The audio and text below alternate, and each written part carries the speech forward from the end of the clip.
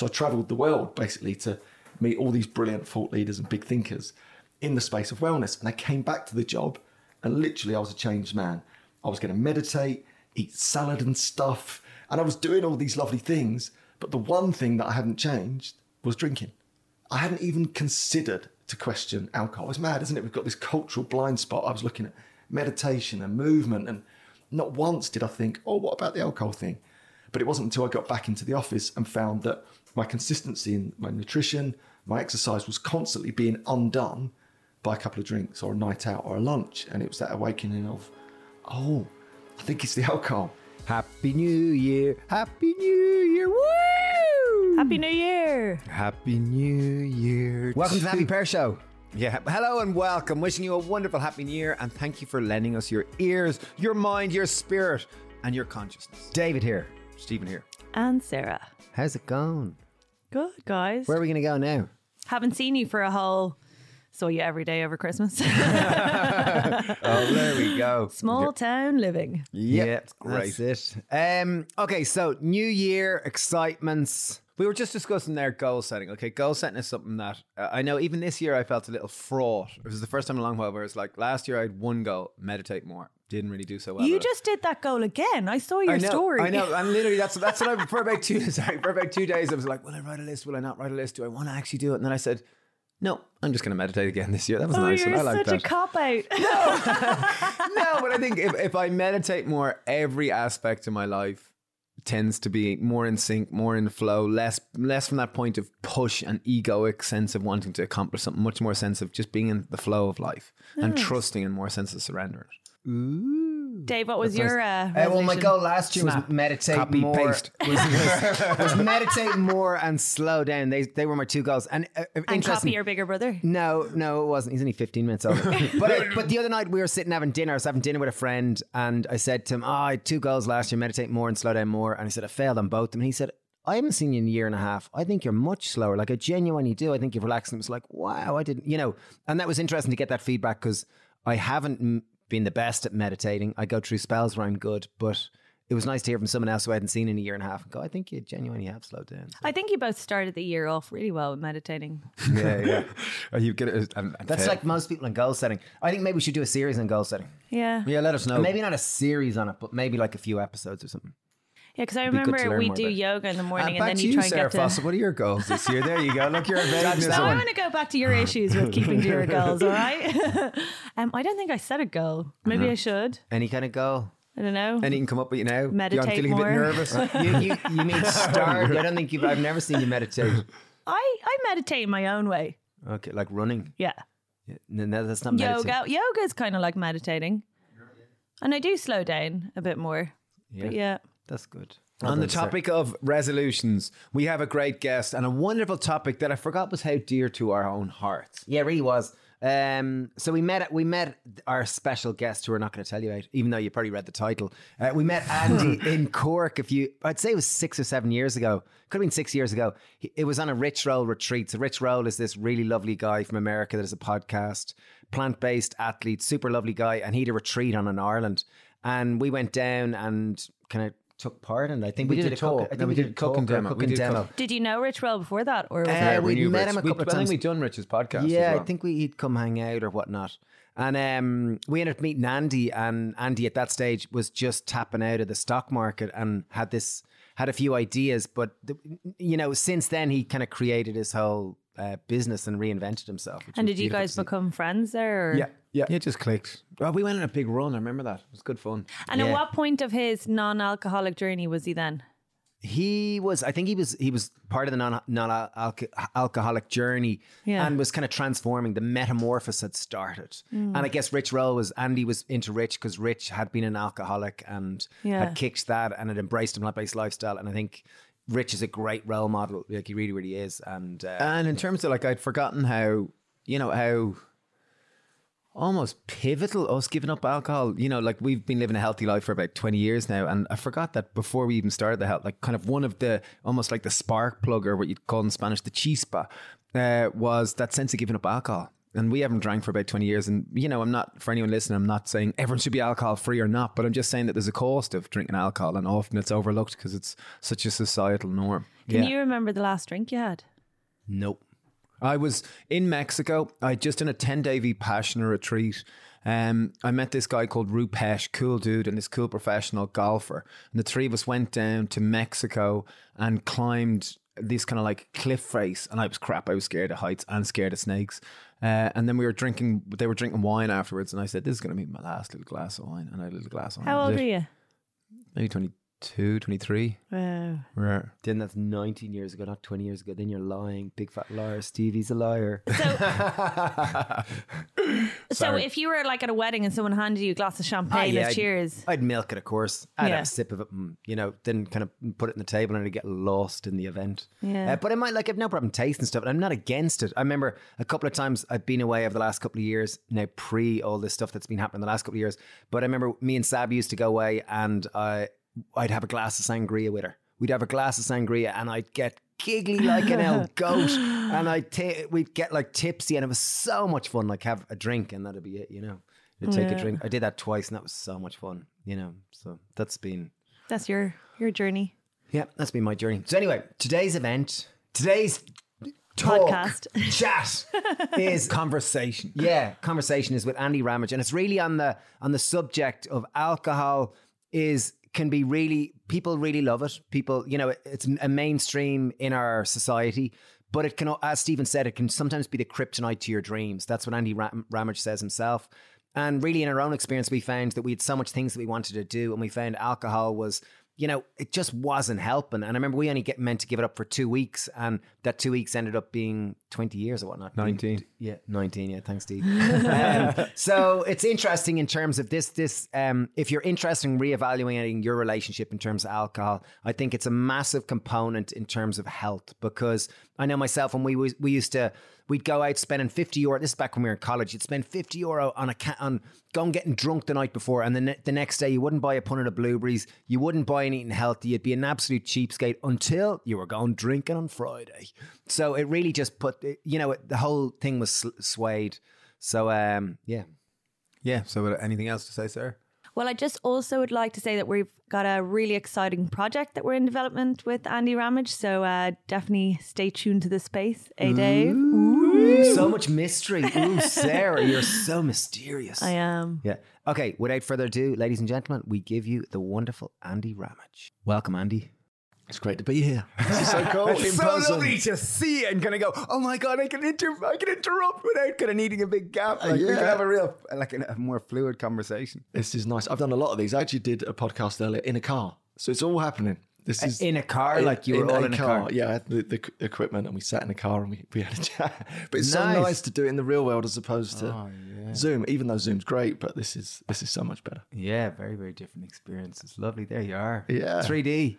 It's wonderful. It's wonderful. Full effect. So I guess we can take this in a million different directions. And the way that we know Andy from a number of years back, we met you on the Rich Roll retreat. That's right. You were kind of coming out with now coming out sounds like a strange word, but more the 1 year, the alcohol free mission was emerging. Yeah. It hadn't quite come to, it hadn't quite been birthed, I think, at that stage, but it was very much front and center in your mind, and it was unfolding. And since then it really has grown legs and feet and arms. And yeah, I remember actually on that retreat, we had the dinner on the last night, and I remember people stood up and spoke about their reflections from the retreat. And I remember standing up saying, I've decided that I'm going to make this alcohol-free mission my life, and I'm going to quit my job, which was a broker at the time, and I'm going to start this movement somehow to help lots of people. And everyone got up and cheered, and it was like a really big moment.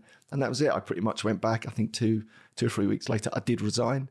It's amazing, which is hard when you got a family and kids to resign. And it's amazing social accountability, because you had that almost public declaration of intention. Suddenly you're like, I got to do this now. And you got to sit in your own and go, am I really ready to do this? Like, I'm leaving security to, pursue this dream of a social change and more a meaning, a job of more purpose possibly than a broker. Yeah, and there's some strange bits about that, because you feel a bit selfish. I was a bit like, who am I to question this amazing job that I've got that's looked after me and my family all these years? Who am I to want more from life. Do you know what I mean? I want more purpose. And Did you more feel meaning. greedy? A little bit. But it's that sort of greed of something more, isn't it? Of more meaning and more purpose as opposed to more money. It wasn't about that at all. It was about something that I'd found just so meaningful. And I didn't know that was going to happen. I just stumbled upon it when I took a break from the booze, and it unlocked all these wonderful benefits. But that like urge just to give back or do something different was so powerful that it gave me that bit of courage. And like you say, standing up in front of all those people, that was the first time I'd ever said it, in front of people that I admired and loved, Rich Roll and yourselves. I thought, right, I've got to do it now. Here we go. This is too late. And the rest is history. And one thing, I was walking with my son Theo back from the beach this morning. He's 8 and he's mad into football. And I was going, we're going to be talking to a friend, Andy. And Andy was offered to be a professional footballer at age 10. And I just, he was like 10, so like I could be a professional footballer in two years. Yeah. Which is, I think, fascinating. It was around that age, wasn't it? It that was. You were. So age 10, I signed with a professional club like you do as a schoolboy, and I was with them until I was 16, and then had that lovely Did you opportunity. still go to school, or were you just football? Yeah, it's still Football at school, more or less. Cool. But it's the most beautiful thing. I love football. It's the greatest gift ever. It's such a shame. It's the one thing in my life that, I do miss. I genuinely miss, that I wish I could still play it. I just can't, unfortunately, because of the same war wound that stopped me in my early 20s. But I signed at 16. Like, that was my dream. Imagine going to play professional football full time. And that was a real brush with meaning and purpose in my life, because I think that's what happened to a lot of athletes when they get to the end of their career. You see the stats around athletes: bankruptcy, depression, divorce, because they lose that meaning and purpose that they've had from age 10. So for me, I got to 18 and was told I wasn't good enough. It was literally like X Factor, where you had to queue up outside the manager's office. Did I get the job? And literally imagine 10 to 18, 8 years of my life was literally going to be decided in, I'm going to walk in this door, dreams shattered or made. Mine was shattered. You're not good enough. Out you go. But all of these experiences. Were you beaten? Were you crushed? Were you? I was. But, when you look back and reflect on this stuff, it was the making of me, all of those things, because unlike many of the other lads who disappeared, that was it. They couldn't come back from it. I was like, no, do you know what? I'm going to prove them wrong. And I come back and I trialed. Spirit, the fighting spirit emerges. I was back and I found a professional club in Gillingham, ended up breaking into the first team, playing in the first team, scoring in the professional league. That was my dream. I just wanted to score one goal in the professional league. Be the hero. And I did it. Was it a good goal? No. And it was only ever one goal. But I did it. It was like a fumble from about 5 yards, and the bobble sent the keeper the wrong way, and it just sort of... And then I did the most silly goal celebration ever, which was this big knees up thing. What's happened to that celebration? They've stopped doing that. The old high knees. Oh, and I loved it. And that was it. And then within probably 6 months of that, I was injured, which led me to come to Ireland, because my career was pretty much finished. So by 21, it was done, over.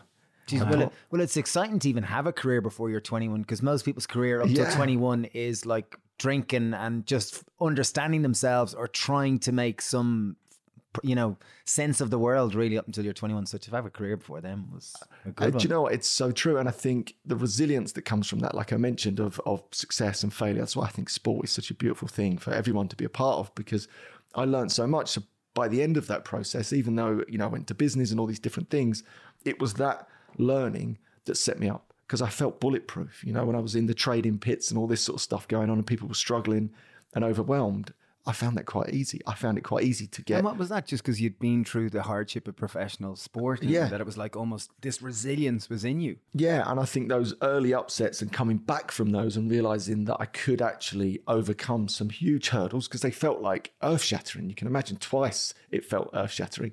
To come back from that created a new sort of resilience in me that set me up for the rest of my life. That's why I'm always saying to young athletes, the skills that you've got are so transferable into every area of life, because they are those skills very often of resilience, which I think right now is what most people need.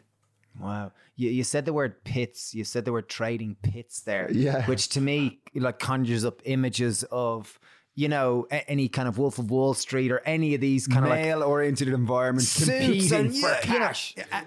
And that kind of environment. Because I know, your chapter, which, before your alcohol-free mission was very much as a trader, as a competitive, high-octane oil trader, was it? Yeah, broker trader, same sort of thing. But yeah, exactly that, in those trading pits where you'd scream and shout one another. You've seen it on the telly. I loved it. Again, for the same reason. I was sort of a bit bulletproof going in there, because it's It's really hyper hard. competitive again. So probably really sprang to your like, come on. Yeah, it was like sport. Literally, I'd say there was the odd slide tackle and the odd sending off in those pits. To be fair, it was pretty brutal in there. And only the sort of strong survived. And I excelled in that environment. But also that came with that high energy, high octane, party hard, play hard type of atmosphere, which I love. Genuinely, I had the best 10 or 15 years of my life. I got to travel to all these beautiful places that, earn lots of income, all that sort of wonderful stuff. And then it just got a bit to the point where it was like, oh, actually, I should be blissfully happy now. I was sort of mid-30s. I should have, by that yardstick of monetary success, been skipping into the office and singing Dippity-Doo-Dah. But I wasn't. I was like a real sort of 5 out of 10, like just plateaued a bit. And that was a real wake-up call for me. It was a bit of an epiphany of, like, what are we doing? Like, what's this all and about? at that stage, as 35, were you like, when I think of the sporting mentality, being a broker or whatever, did you still have a body of an athlete? Were you 35 and fit and, energetic, or were you kind of a businessman, you said monetary success. Often a lot of businessmen will sacrifice their health for the sake of wealth. And, to reach that monetary success, were you that kind of stereotype or? Absolutely. I ticked every stereotypical box you could tick. So for those 10 years, I didn't exercise, didn't go near a gym. I just ate whatever was in front of me, drunk too much like everyone else was doing, totally stressed out, totally maxed out, barely at home. But I'd achieved this monetary success. And that was the epiphany of, what are we doing? Like, what is the point of all of this if all we're going to end up with is cash in the bank? And then I looked around at those people more successful than me, right? And in my mind, the only yardstick was money. So the people that would generate more income than me, and genuinely across the board, broken bodies, broken minds, broken homes. I was like, that makes no sense. What is the point in all of that? So it was a real awakening for me. And I read a book, funnily enough. It was a book called Awaken the Giant Within by Tony Robbins. And I don't know how it ended up on my bookshelf or why it ended up on my bookshelf. It did. I picked that up one day and literally changed my life. There was a quote in there. It's not events that shape our lives, but our beliefs about them. And that for me was this revelation of what I can actually get into my mind and start controlling what's going on in my mind, regardless of what's happening around me. And that just led to this cascade of self-development, which led to a beautiful reflection about where I was in my life at that point, to such a place that I ended up on the Rich Roll Retreat and made that big statement. I'm out of this. I'm not doing this anymore because I'm going to rebuild my life in that industry, but I'm going to put well-being at the heart of that. So I'm going to see my family. I'm not going to miss a netball match, which I didn't. I'm not going to miss class assembly, which I didn't. I was always there at home for my wife. Stopped drinking. Went plant-based. But where did it come? Like, where did you just suddenly start to stop drinking? Like, was almost because I can think of we've been 20 years without drinking, and there was seeds of it. Like when I look, you can look back retrospectively and go, okay, there was seeds of it sprinkled, long before it actually came to fruition. So I wondered, were there seeds? Had you started, like when you said you read this book, this Awaken the Giant Within book, had you been aware for a number of years that, okay, alcohol or my current lifestyle is not, you said you're a 5 out of 10. Like, what were the seeds or what were the kind of indicators that you were, it was time to change? Yeah, well, I think that sense that in my mind, I thought I just reached middle age. And I remember resigning myself to middle age thinking, oh, this is it. 35, you're meant to feel a bit shit. You're meant to feel tired. You're meant to feel 5 out of 10. You're meant to be 3 stone overweight. Oh, this is it. Welcome to middle age. Woohoo! Hey, what a result. This is crap. And I've got the rest of my life to look forward to. That was a big awakening for me. Plus, obviously reading Awaken the Giant Within, the self-development, the reflection around that, then I looked at my own life and went, what am I doing? What brings me meaning and purpose, which is my family. So I doubled down on that. But what was funny, I resigned from that job to set up a new brokerage, a rival firm, but I was going to build it on this base of well-being, right? Which everyone said was impossible. You can't be a broker and not entertain and drink and do all those things. I was like, I don't care. But I got gardening leave for 9 months. So fully paid, fully looked after to not work for 9 months in between those 2 jobs. So I traveled the world basically to meet all these brilliant thought leaders and big thinkers in the space of wellness. And I came back to the job and literally I was a changed man. I was going to meditate, eat salad and stuff. And I was doing all these lovely things. But the one thing that I hadn't changed was drinking. I hadn't even considered to question alcohol. It's mad, isn't it? We've got this cultural blind spot. I was looking at meditation and movement, and not once did I think, oh, what about the alcohol thing? But it wasn't until I got back into the office and found that my consistency in my nutrition, my exercise was constantly being undone by a couple of drinks or a night out or a lunch. And it was that awakening of, oh, I think it's the alcohol. If I can actually ditch that, then maybe that will unlock the consistency that kickstarts my nutrition, my movement. But I was scared stiff because you can imagine, like, I built a life around alcohol effectively. It's how I met my friends, my wife. My business was built around, I was the entertainer. And the entertainer meant in that industry, I was going to take you out and we were going to go for it. So the thoughts of taking that away scared the life out of me, to the point that I was also worried, would I be boring? I think that's the number one thing. It's like, oh my God, am I going to be boring? Like, what's going to happen to Fun Time 4 Pints? Andy, is Tara going to run off with the milkman? And genuinely, my biggest concern was this, it's true. I actually thought to myself one day, if I stop drinking, how the hell am I going to dance at weddings? How's that going to happen? I'm not even sure if that's legal as a ginger middle-aged man. I don't know if I'm allowed to do that stuff. So that was my big fears behind it. But I took a short break and I found it difficult. Then I took another break, and then the benefits that started to come through were so powerful. I slept like I hadn't slept for years. I got consistent in my nutrition, my movement. I was like, I think I'm onto something here. And that was around 28 days. So I just kept going. Wow. 28 days alcohol free. And like, you must, like, did you sit and come up with a plan? Because there wasn't, like, you know, when you first started this, there was no 1 year, no beer. I don't think there was many programs. You know, there's Alcoholic Anonymous, but like, you know, that it sounds like you were just a normal person. You weren't an alcoholic. So like, how do you go? Did you just sit down and kind of say to Tara, okay, I'm giving up alcohol for 28 days. It's my own experiment. I want to see how it goes. Or how did, like, what was that process? And I can like? totally relate to one of the, sorry to cut you off, one of the things, the sense of like afraid to like, how am I going to socialize? Like, where am I going to lose all my friends? But like by changing this, because it's almost like changing your whole kind of like view on life. It's like kind of, if I don't drink, I'm then saying drink is bad. So are people going to think that I'm judging them for drinking? Oh no. Yeah. And that fear of change often is so overwhelming, it stops people ever making change. I think you probably see that around people's nutrition and movement and all these things. And I think that keeps people locked in their comfort zone or in, in their certain behaviors, because the thoughts of stopping something exactly that would shine a light up to my friends. My friends looking at me going, who's your man? Does he think he's better than us? Healthy on himself. And then, we're social animals. We thrive on those connections, don't we? So fear of being thrown out of the tribe is an unbelievable instinctive fear that we'll do anything to avoid predominantly. So exactly, alcohol is one of those things. When you remove it, it throws you into that place of fear. But back to your point about a strategy or a plan. No, I didn't really have one. And that's what I found really difficult at the start. There was no tribe. There was no one like me. In fact, Rich Roll, our good friend, was one of the only people that I really resonated with. But even Rich's story wasn't mine. He had a huge, rock bottom story, rehab story. That was the traditional story around alcohol. That wasn't mine. I stopped well in advance of that.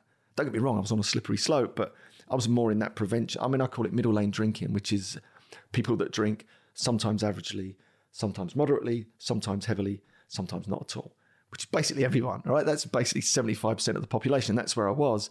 So there wasn't anything available apart from AA. That wasn't me at all. And in trying and finding it difficult to start, I started these challenges. I would literally say to people, I'm doing a 28-day break from the booze just to get them off my back for 5 minutes, and to also sort of say to them, I'm going to be back. Don't worry. You'll get your drinking buddy back in 28 days. Clever way to do it, because again, it's that sense of social accountability. It's actually having a clear finish line. And it's like, as you said, don't worry, I'll be back. I'm not saying you're wrong. Yeah. It's quite clever way to do it. And that was the only, genuinely, I couldn't do it without that. Because and how did you decide, like, sorry to cut you off, how did you decide that it was like all or nothing, that it wasn't like I'm going to cut down on booze, it's like I'm going to actually take a break from any consumption of booze? Yeah, I think alcohol. In truth, there was probably about 3 years building up to that. And you sort of touched on that earlier, of waking up and never again, and just the sort of regret and the tiredness and the just couldn't be arsedness of it all, for want of a better word. So for me, it had to be a break. I just wanted to get some distance from it, just to test the system. Did it make me feel better? Did it give me more energy? Which it did, like unbelievably so. But I almost needed to get about 28 days or 2 weeks and beyond to start feeling those benefits, as it were. So for me, it was always going to be a proper break. And I got to 28 days and it was literally, my life changed. And what did your wife, Tara, think of it? Was she in support of it, or was she kind of, throwing bricks inside the glass house? I don't know what the expression was. Was she behind it or not? Or do you know what? She was absolutely behind it. My wife, as you know, she's Irish. So we met drinking together. In fact, Irish girls, for anyone listening, would drink pints. But in England, that's just unseen. That's like a unicorn. We've never seen a girl drink. A unicorn. We've never seen a girl drink pints. And I remember the first time I brought Tara home to the UK, and we went to the pub, my dad and my brothers, and Dad said, "What do you want to drink?" And went round and got to Tara. She said, "I'll have a pint, please." And my dad was like, "What? What do you mean? What? You mean half?" She went, "No, I'll have a pint." My dad sheepishly went to the bar, and he was looking back at me as if to say, "Is this what we do?" And I was like, "Yeah, don't worry." Brought Tara back a pint, and she's sort of forever known in our family as this girl that would drink basically pint for pint with the boys. So you can imagine that's the sort of bond that we had around it. So for me to sort of take that away, and her partner as such, and we're super close, there was a lot of fear around that, but she was brilliant. I've got to say, absolutely supported me all the way. My best mates, though, were a different story. Again, Irish, Lenny McCauley from Cork.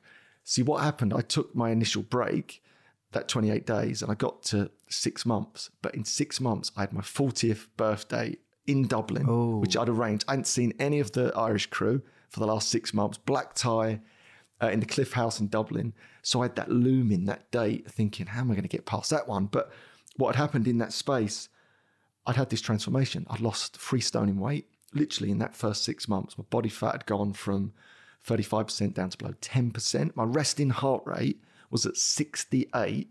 It's now about 42. It was about 44 at the time. I mean, that's massive physiological changes. I looked totally different. I looked like a different person at this stage. I was consistent in my nutrition. I'd gone plant-based at that stage. So talk about sort of compounding all those cultural stigmas together, not drinking and now plant-based, which both know all about. But anyway, so I had this real momentum in my life. I had this like buzz around me of my business is booming, even though my boss said to me, my mentor, my hero, if you continue to not drink, you're finished. I mean, it's amazing, isn't it? But all of those lovely momentum, all the lovely benefits, the trust in myself, the more time, the confidence that I had back, the brightness was back in my eyes, building towards this 6-month date, I thought, no, I'm going to go for it. So I showed up in Dublin, met my best friend Lenny, who I hadn't seen. It didn't even know that I'd stopped drinking. And you didn't have the balls to tell him? No, I told him, and his instant reaction was, that's fine. He says, what you can do is, he says, there's a corner over there. And he pointed to this corner. He went, you can stand in there. That's called the boring corner. And when you have a drink, I'll let you out. And you're going to stand there going, what do I do? But he meant it, to be fair to him. He's my biggest supporter now, which is lovely. Like that initial shock, you can imagine if you've had a best friend that you've been drinking with for years and suddenly you're not drinking, there's always that knee jerk, even though many a true word said in jest. But what I will say is that transition forward, which is 8 years in my case now, he's my biggest supporter. And we have the crack and the banter. And it was only recently we were at a wedding and it was 2:00 in the morning. He'd been drinking, I hadn't. And he turned to me and said, I think this is one of our greatest days ever. And for me, that was special. You've got a best mate that says that to you, even though I don't drink, and he does. Wow. 2:00 at the wedding, that I could still have the crack and dance. Get stuck in and participate fully. And I think that was a pretty powerful moment for me. Wow. Jeez, we nearly had a similar moment. I remember when we had been maybe 2 months off drink, and I remember we had organised to meet our friends in Thunder Road. It was Thunder Road Cafe in Temple Bar. We were meeting the lads from school and we were going to go back, boozing before Christmas. It was a school get together. And I remember being like, I don't know if I want to go, Dave. Like, I'm really enjoying like this kind of healthy kind of stuff that we're living in. The no booze. And I remember coming in and Dave went up to the bar and bought us each a pint. And I remember I think it was a lager. And I remember, go on, Flitter, get stuck in. And I sheepishly took it a kind of a swig and kind of got halfway through the drink. And I was like, Dave, do you want to go home early? I'm just going to the toilet. At the back door. And off we went. That was that. It was just, just things had shifted similarly to you, that it was just, I felt more myself and more congruent. Yeah, I think when you're authentic self, that's the greatest discovery you'll ever make. And for me, there was definitely a booze cloak that I'd put on. I'd turn into this sort of Superman swinging off the chandeliers. And then the next day, revert to sort of Clark Kent type, very introvert and shy. And I could never quite understand why I was a different person, until I removed the booze and realised I was always sort of more introverted and liked to read and just needed my own space. I was never really that person that he created. Big character. If you know what I mean. So that takes a lot of courage because you've almost got to shed that skin to come back as yourself. But then life just got more fun. It takes bravery. It takes real bravery, to kind of stand there and be vulnerable and kind of go, sorry, I'm kind of happy going home now at 10:00, or I don't really want to do, it takes bravery to be soft and to those type of things. Yeah, and you two know about it so well. I mean, as you said, you stopped, I think, in your early 20s, which is unbelievably courageous because the social pressure is, I'd say, 10 times higher in your 20s than it is almost in your 30s. But like you say, acting from that place of congruency and authentic self, I'm going to bed because I'm tired. But guess what? You jump up at the crack of dawn and catch a sunrise. That's what I started doing. And for me, that was way more fun than that sort of 10 till 1 a.m. piece in the pub where nothing fun ever happens at that stage. So once I started to get my head around that, it just became easier and easier. And so now, okay, so we're all on the same page here, and we've got similar backstories in terms of alcohol and whatever. And for anyone listening who's kind of probably got, they're kind of on board, they can see parts themselves in your story and kind of going, okay, yeah, maybe like I don't have an AA type relationship with alcohol, but sometimes I use it as I don't have the healthiest relationship with it. Like, what are some of the, like, over the years now since starting 1 year no beer, what are some of the stats in terms of alcohol and what it does to you, and what's been your learning and your evolutions from it? Like, if you were talking to a friend and going, okay, these are some incredible stats about alcohol which just aren't out there that people don't know about. Can you tell us something about that? Yeah, and I will. And I often wouldn't mention these to friends because I think that the stats out there are horrifying if you go down that route. And I think if you go too far down that route, people who are not motivated, I think they feel a bit like, hold on, you're telling me off. So I go right down the opposite route, which is all the positives and the benefits and the fun. But equally, on that side, I mean, one of the big ones that more people should know, and this really upsets me, this is the one that upsets me. For example, alcohol is directly linked to breast cancer in many, many studies. Yet most people are completely unaware of that. In fact, there was a bit of research recently in the British Medical Journal that said only one out of 5 women even knew there was an association with alcohol and breast cancer. So a bit unlike smoking, where right, everyone knows if you smoke, that's personal choice, isn't it? But everyone knows that causes harm and all various lifestyle diseases. People still don't even know that alcohol is associated directly with various types of cancer, but specifically breast cancer in women. That frustrates me a little bit. I think that upsets me. I think at least all women should know that, and all men as well should know the facts, and then at least they're coming from an empowered place. Whereas at the moment, we've got this cultural mythology around alcohol, haven't we? Most people wouldn't even call it a drug. No. And it's almost like it's the same way back in the 1950s or 60s. Like a friend of ours who he's given up cigarettes. He's been smoking cigarettes for 50 years. And he said, well, back when I was 10, like he said, I started when I was 12. And he said, back then, all the footballers, they'd be smoking cigarettes on the touchline. He said the doctors smoked it, the political, like everyone smoked. And it was just, that was the cultural norm. Yeah. And nowadays, like alcohol it's a very accepted thing which we do in our society nowadays. But I wonder in the future, will there be a day where maybe it mightn't be the extent of smoking, but it's certainly, it's an accepted, drug, societally accepted. Yeah. And I really think it's starting to shift now. I've seen it in the last 8 years. For example, when I first stopped drinking, there was one alternative that I could find available called Beck's Blue. It wasn't particularly well stocked. Now there are thousands upon thousands of alcohol-free alternatives, which is a huge shift. Guinness have just brought out their 0.0, and it's amazing. I don't know if you've ever tried it, but it is absolutely amazing. When those type of things happen, there's this cultural shift happening. And those huge companies are not making this stuff for the sake of it. They're making it because the demand is there. And I think there's a real shift, and people still want to feel grown up. I still want to feel grown up. I like alcohol-free alternatives. As a placebo, I quite like the taste of them. So the fact that they're really well stocked now is changing the game dramatically. I think there's a huge shift coming. I think it will be like smoking at some point. People will still do it, like they still smoke, but people will know the facts and they'll be really aware of it. Whereas at the moment, there's this cultural, societal blind spot to alcohol. It's not even known, like I say, as a drug. It's just this thing that we all do. I think that shift is definitely coming. Some of the trends are portraying that young people are drinking a lot less. There's a lot more teetotal young people than there's ever been before. But then it goes the other way. Those that are drinking apparently are drinking more. Wow. So you've got this weird dichotomy between the two. You've got people drinking not at all, or the ones that are drinking more.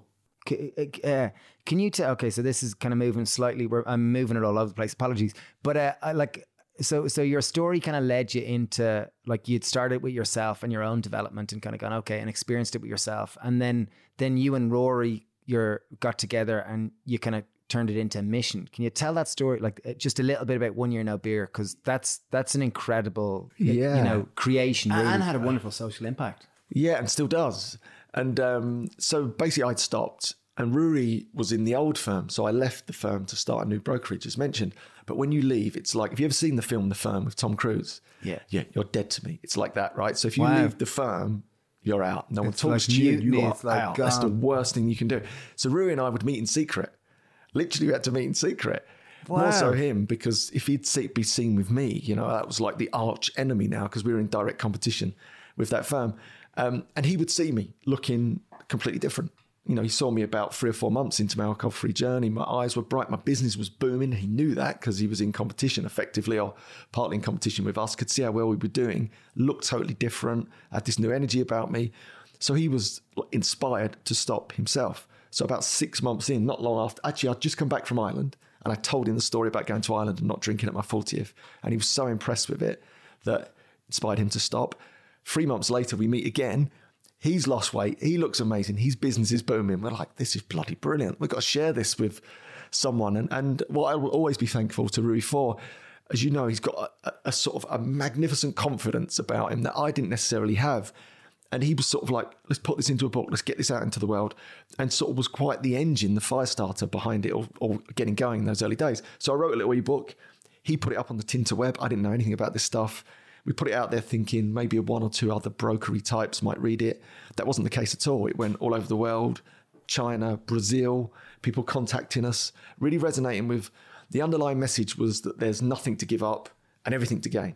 Again, all about the positives. We didn't go into any of those negative stuff. It was all about you're going to have more time, you're going to have more energy, you're going to feel great, your relationship's going to be better. People were really resonating with that, which then started this whole, movement. We started a Facebook group, which then became an online courses. And did you originally call it 1 year no beer? Because it's like a kind of a strong commitment 1 year. Like a friend of ours, Alan Roulette, who started swimming with us. He came down because he started doing 1 year no beer, and he said, I'm going to give up booze for a year, and to make it more sustainable, I got to change my habits. So instead of me staying up late at night, I'm going to start swimming at sunrise, because it means I got to get up early so I can't stay up late. So he actually tried bringing in some positive lifestyle change, and he was the one who kind of first introduced us to the idea of 1 year no beer. Yeah, Alan's such a lovely guy. Yeah, and that was sort of the mantra that I'd used along the line to buy me even more time. So it started on as a 28-day challenge. Now I'm doing a year. I'm doing a year without beer. And I thought, that's another thing. It stretches it long enough that I'd have the confidence. And really, after about 3 months, I had the confidence to say to people, I'm just not drinking.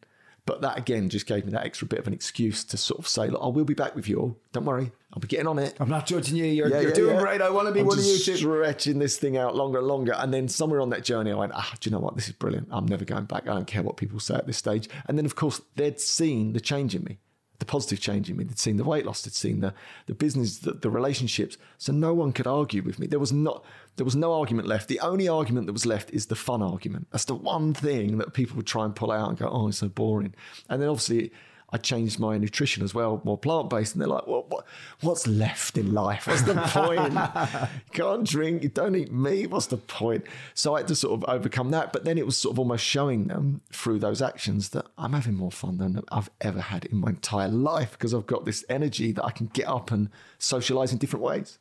And it's kind of redefining it towards meaning. Like, you know, like, because if fun is associated with your Friday nights or Saturday nights and just going getting drunk and always associated around drinks, well, then you have to kind of almost have to get existential and look at your own life and go, okay, like maybe others mightn't see me as fun, but how do I enjoy myself where it's not about alcohol, where it's not about some external stimulant? Like, what makes me tick? And it probably forces you down that road. Oh, yes, it's so true. And that's where you get that reflection to the authentic self, who you really are, and get comfortable in your own skin, and then find new things to bring meaning and purpose. And what actually happened for me was that in sharing that story, the first time someone sent me an email, it was a text, Facebook message, that changed my life in those moments. When someone says, and I know you guys have had it a lot, people come back to you and say what you wrote or what you said or the Facebook Live that you did has changed my life.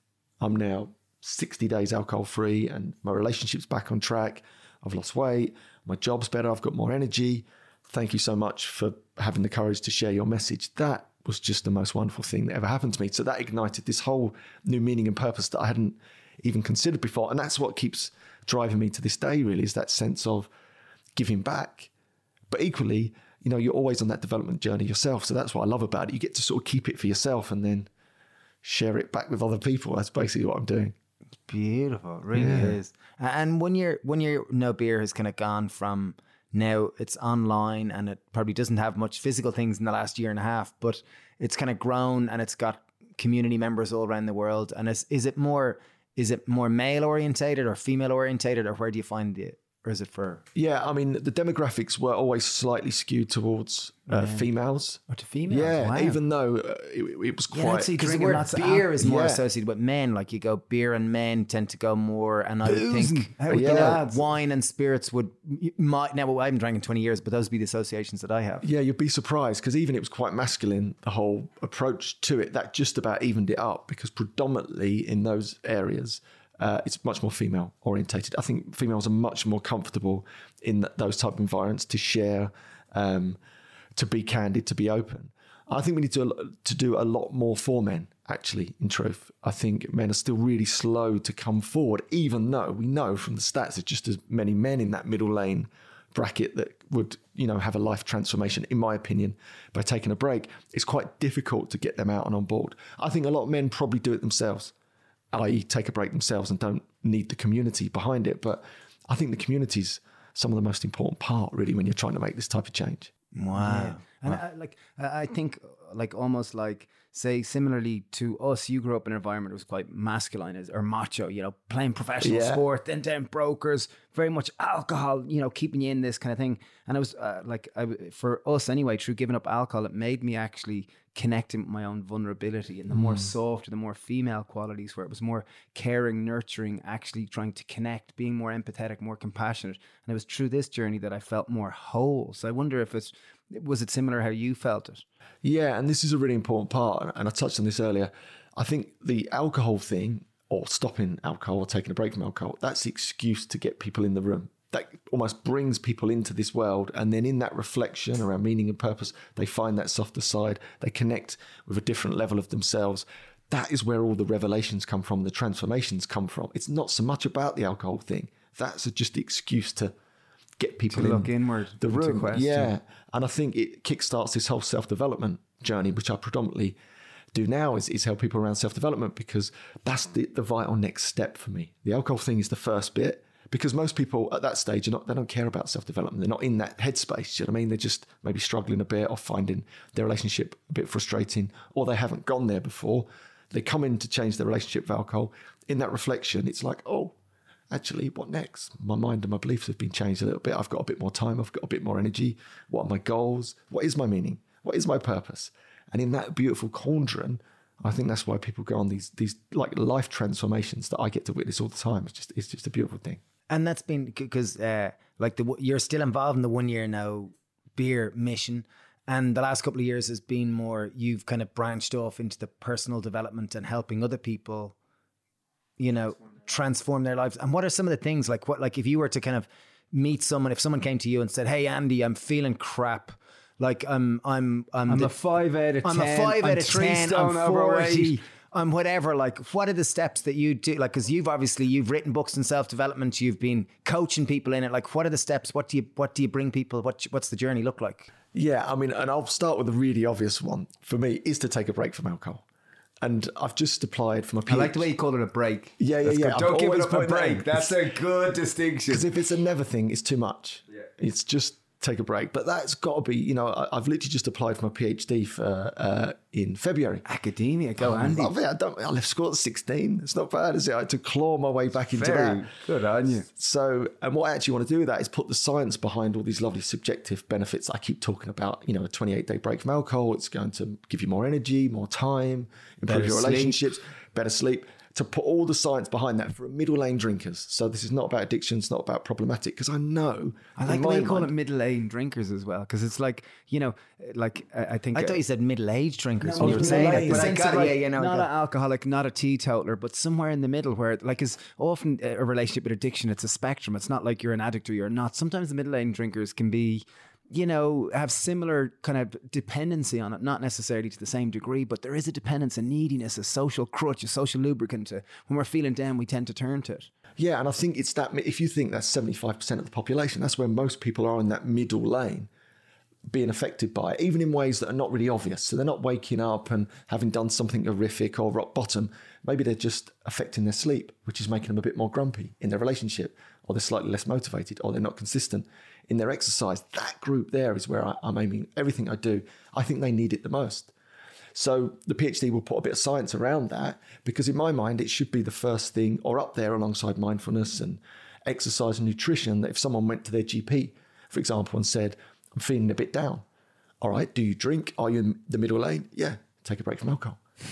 My relationship's a bit strained and not going anywhere. Do you drink? Yes. You in the middle lane? Yes. Take a break from alcohol. Would you like more energy? Yes. Take a break from alcohol.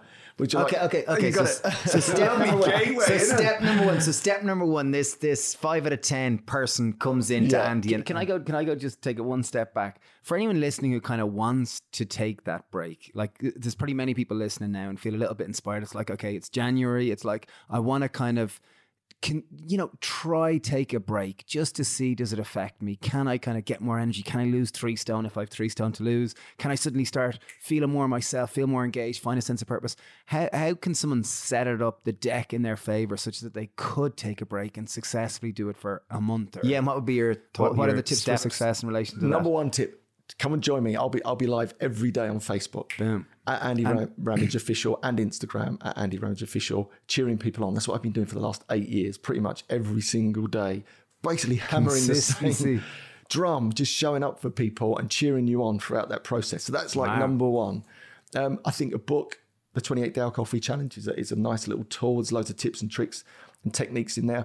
I think one of the main things, if you're going to take a break this Jan, is to do it with a mindset that you're not giving something up, you're gaining an advantage. Because, well, many people listening will know the classic sort of dry Jan approach, which is I'm going to absolutely hammer it over Christmas, knowing that I'm going to take Jan off, but I'm going to lock myself away. It's a crap month. It's going to be rubbish. And then all you really do is create a reaffirming belief that your life's only good with alcohol. Yeah, it's just bullshit. It's just not true. So you have to come at it with the right mindset. It's like, actually, right, I've got a month. I'm not going to drink.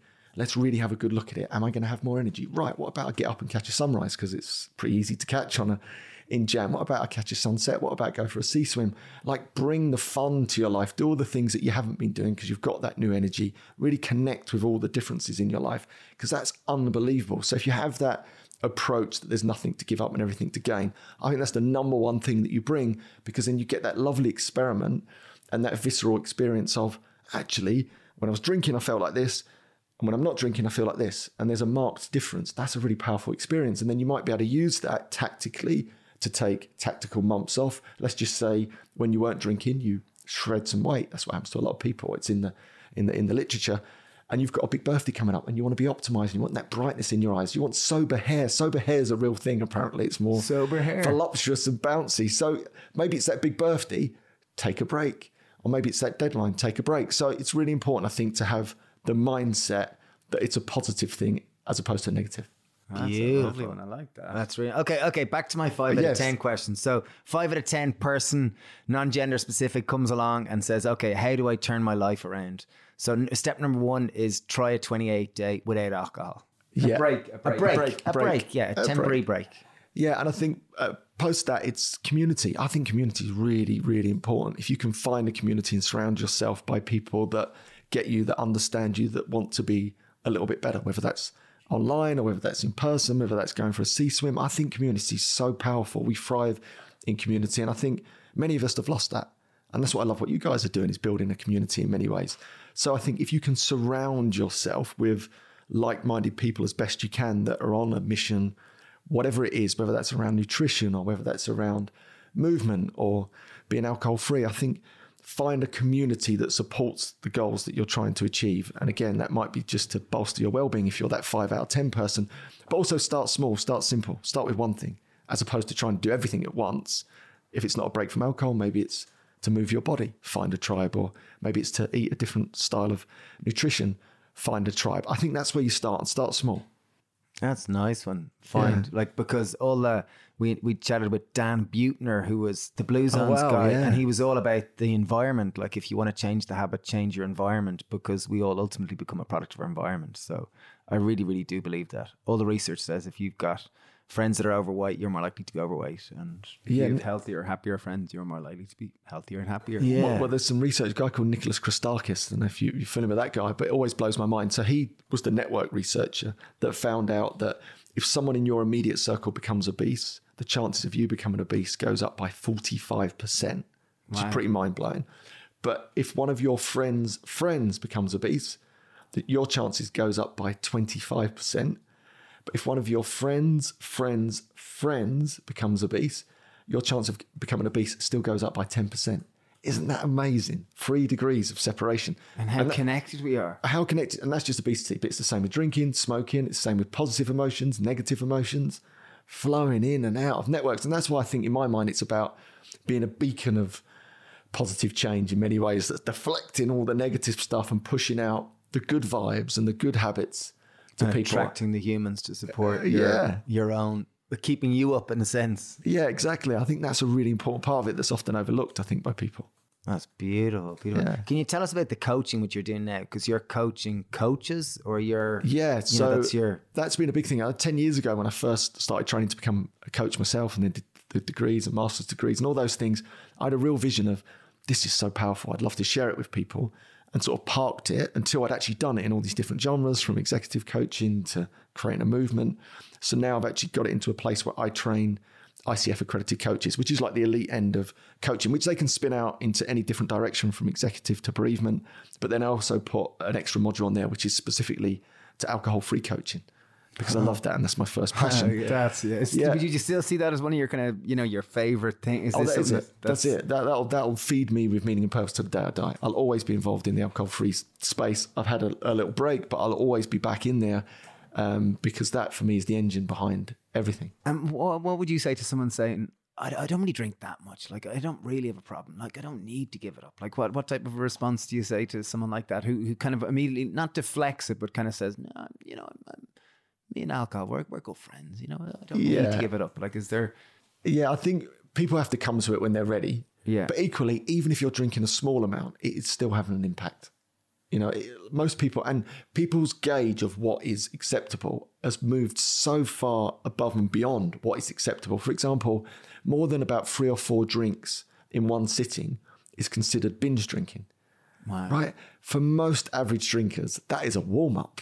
That's a moderate sort of night out to have 3 or 4 drinks. That's like nothing. That is binge drinking. Do you know what I mean? So everyone's bar has been set so high. A lot of the people that go, I don't really drink that much. I just have 3 or 4 drinks every time I go out. That's binge drinking every time they go out. So like my encouragement, again, is the same story. Why not just take a break if you don't drink that much and have a little look? And if you feel a bit better and you sleep a bit better and you've got a bit more energy, it's almost like what you're talking about is, one positive habit can change to others and can, you can have a positive domino effect in your life. Whereas, if you tend to drink, as you're saying, binge drinking 3 and 4 drinks, will lead to probably less good sleep, which will probably lead to less good food choices, which will lead to probably less good relationships. And it can have a negative effect. Whereas if you can kind of take the seed out take a break for a period of time, well, then you might experience kind of what it's like. You probably have to reach these personal development questions and have to be faced with some of these truths on the journey to become your authentic self. But ultimately, every single one of us, everyone listening, wants a better relationship with themselves. We all want to like ourselves more. And sometimes we use other outlets or other tools such as alcohol or other things, stimulants, to try to get away from ourselves or hide from ourselves. And I think the more we can reach that authentic self, the happier we're more likely to be. Yeah, I think that's what's so powerful about it. I think that's ultimately what it is. It's this sort of gateway to our authentic self that we don't often get an opportunity to explore because we're so busy in our lives, and alcohol just is awash in our society. So when you just remove it, it just gives you exactly that, what you've just described. So why, in my opinion, why not try? Do you know what I mean? What have you got to lose doing a 28-day break? Nothing, right? And all you might gain is this wonderful insight that actually I felt bloody great at the end of it. Why not continue, or be tactical about it over the course of a year and take tactical breaks? That's my mission, because I know deep down, if anyone takes a break for long enough with the right mindset, they'll love it. It will be transformational for them if they're in that middle lane drinker, which is, again, basically everyone. Yeah. So why not?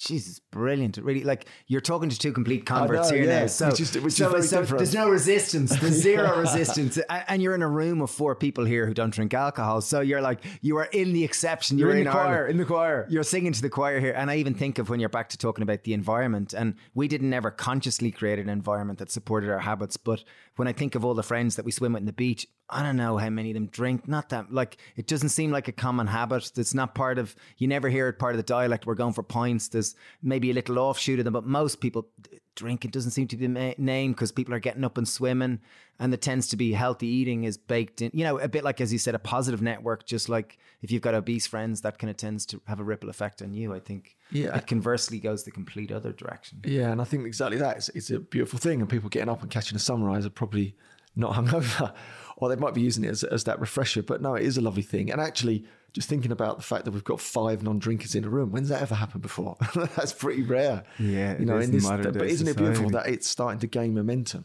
Well, I think I think it is changing, culturally, in that certainly over the last year and a half, you know, pubs have been closed in Ireland and people's habits have changed. And we've seen it in our lifetime where the pub was literally the public house. Yeah. It was the centre of society. It was where people communicated and went. Even us growing up, do you remember on Sundays, Mum and Dad would go to the pub? They go to the pub and we'd all run around the pub and eat crisps, and we'd get a bottle of fizzy lemonade or something. And it was so baked into the culture. Whereas nowadays, I think, like as a non-drinker, couldn't tell you the last time I've been in a pub. Like, it's just not part of my habits. And I see more and more people, they'll meet for coffee or they'll do other things to spend time. Now, obviously there must be the other world, which I'm not a part of at all. But yeah, definitely, as you said, it's shifting. Yeah, and that's the most exciting part, to see that happening, see that momentum, like you've seen in you know, the plant-based movement since, you know, for the last 20 odd years that you've been involved, but it seems to have accelerated in the last 10. It's the same with the alcohol-free movement. So it's exciting times ahead.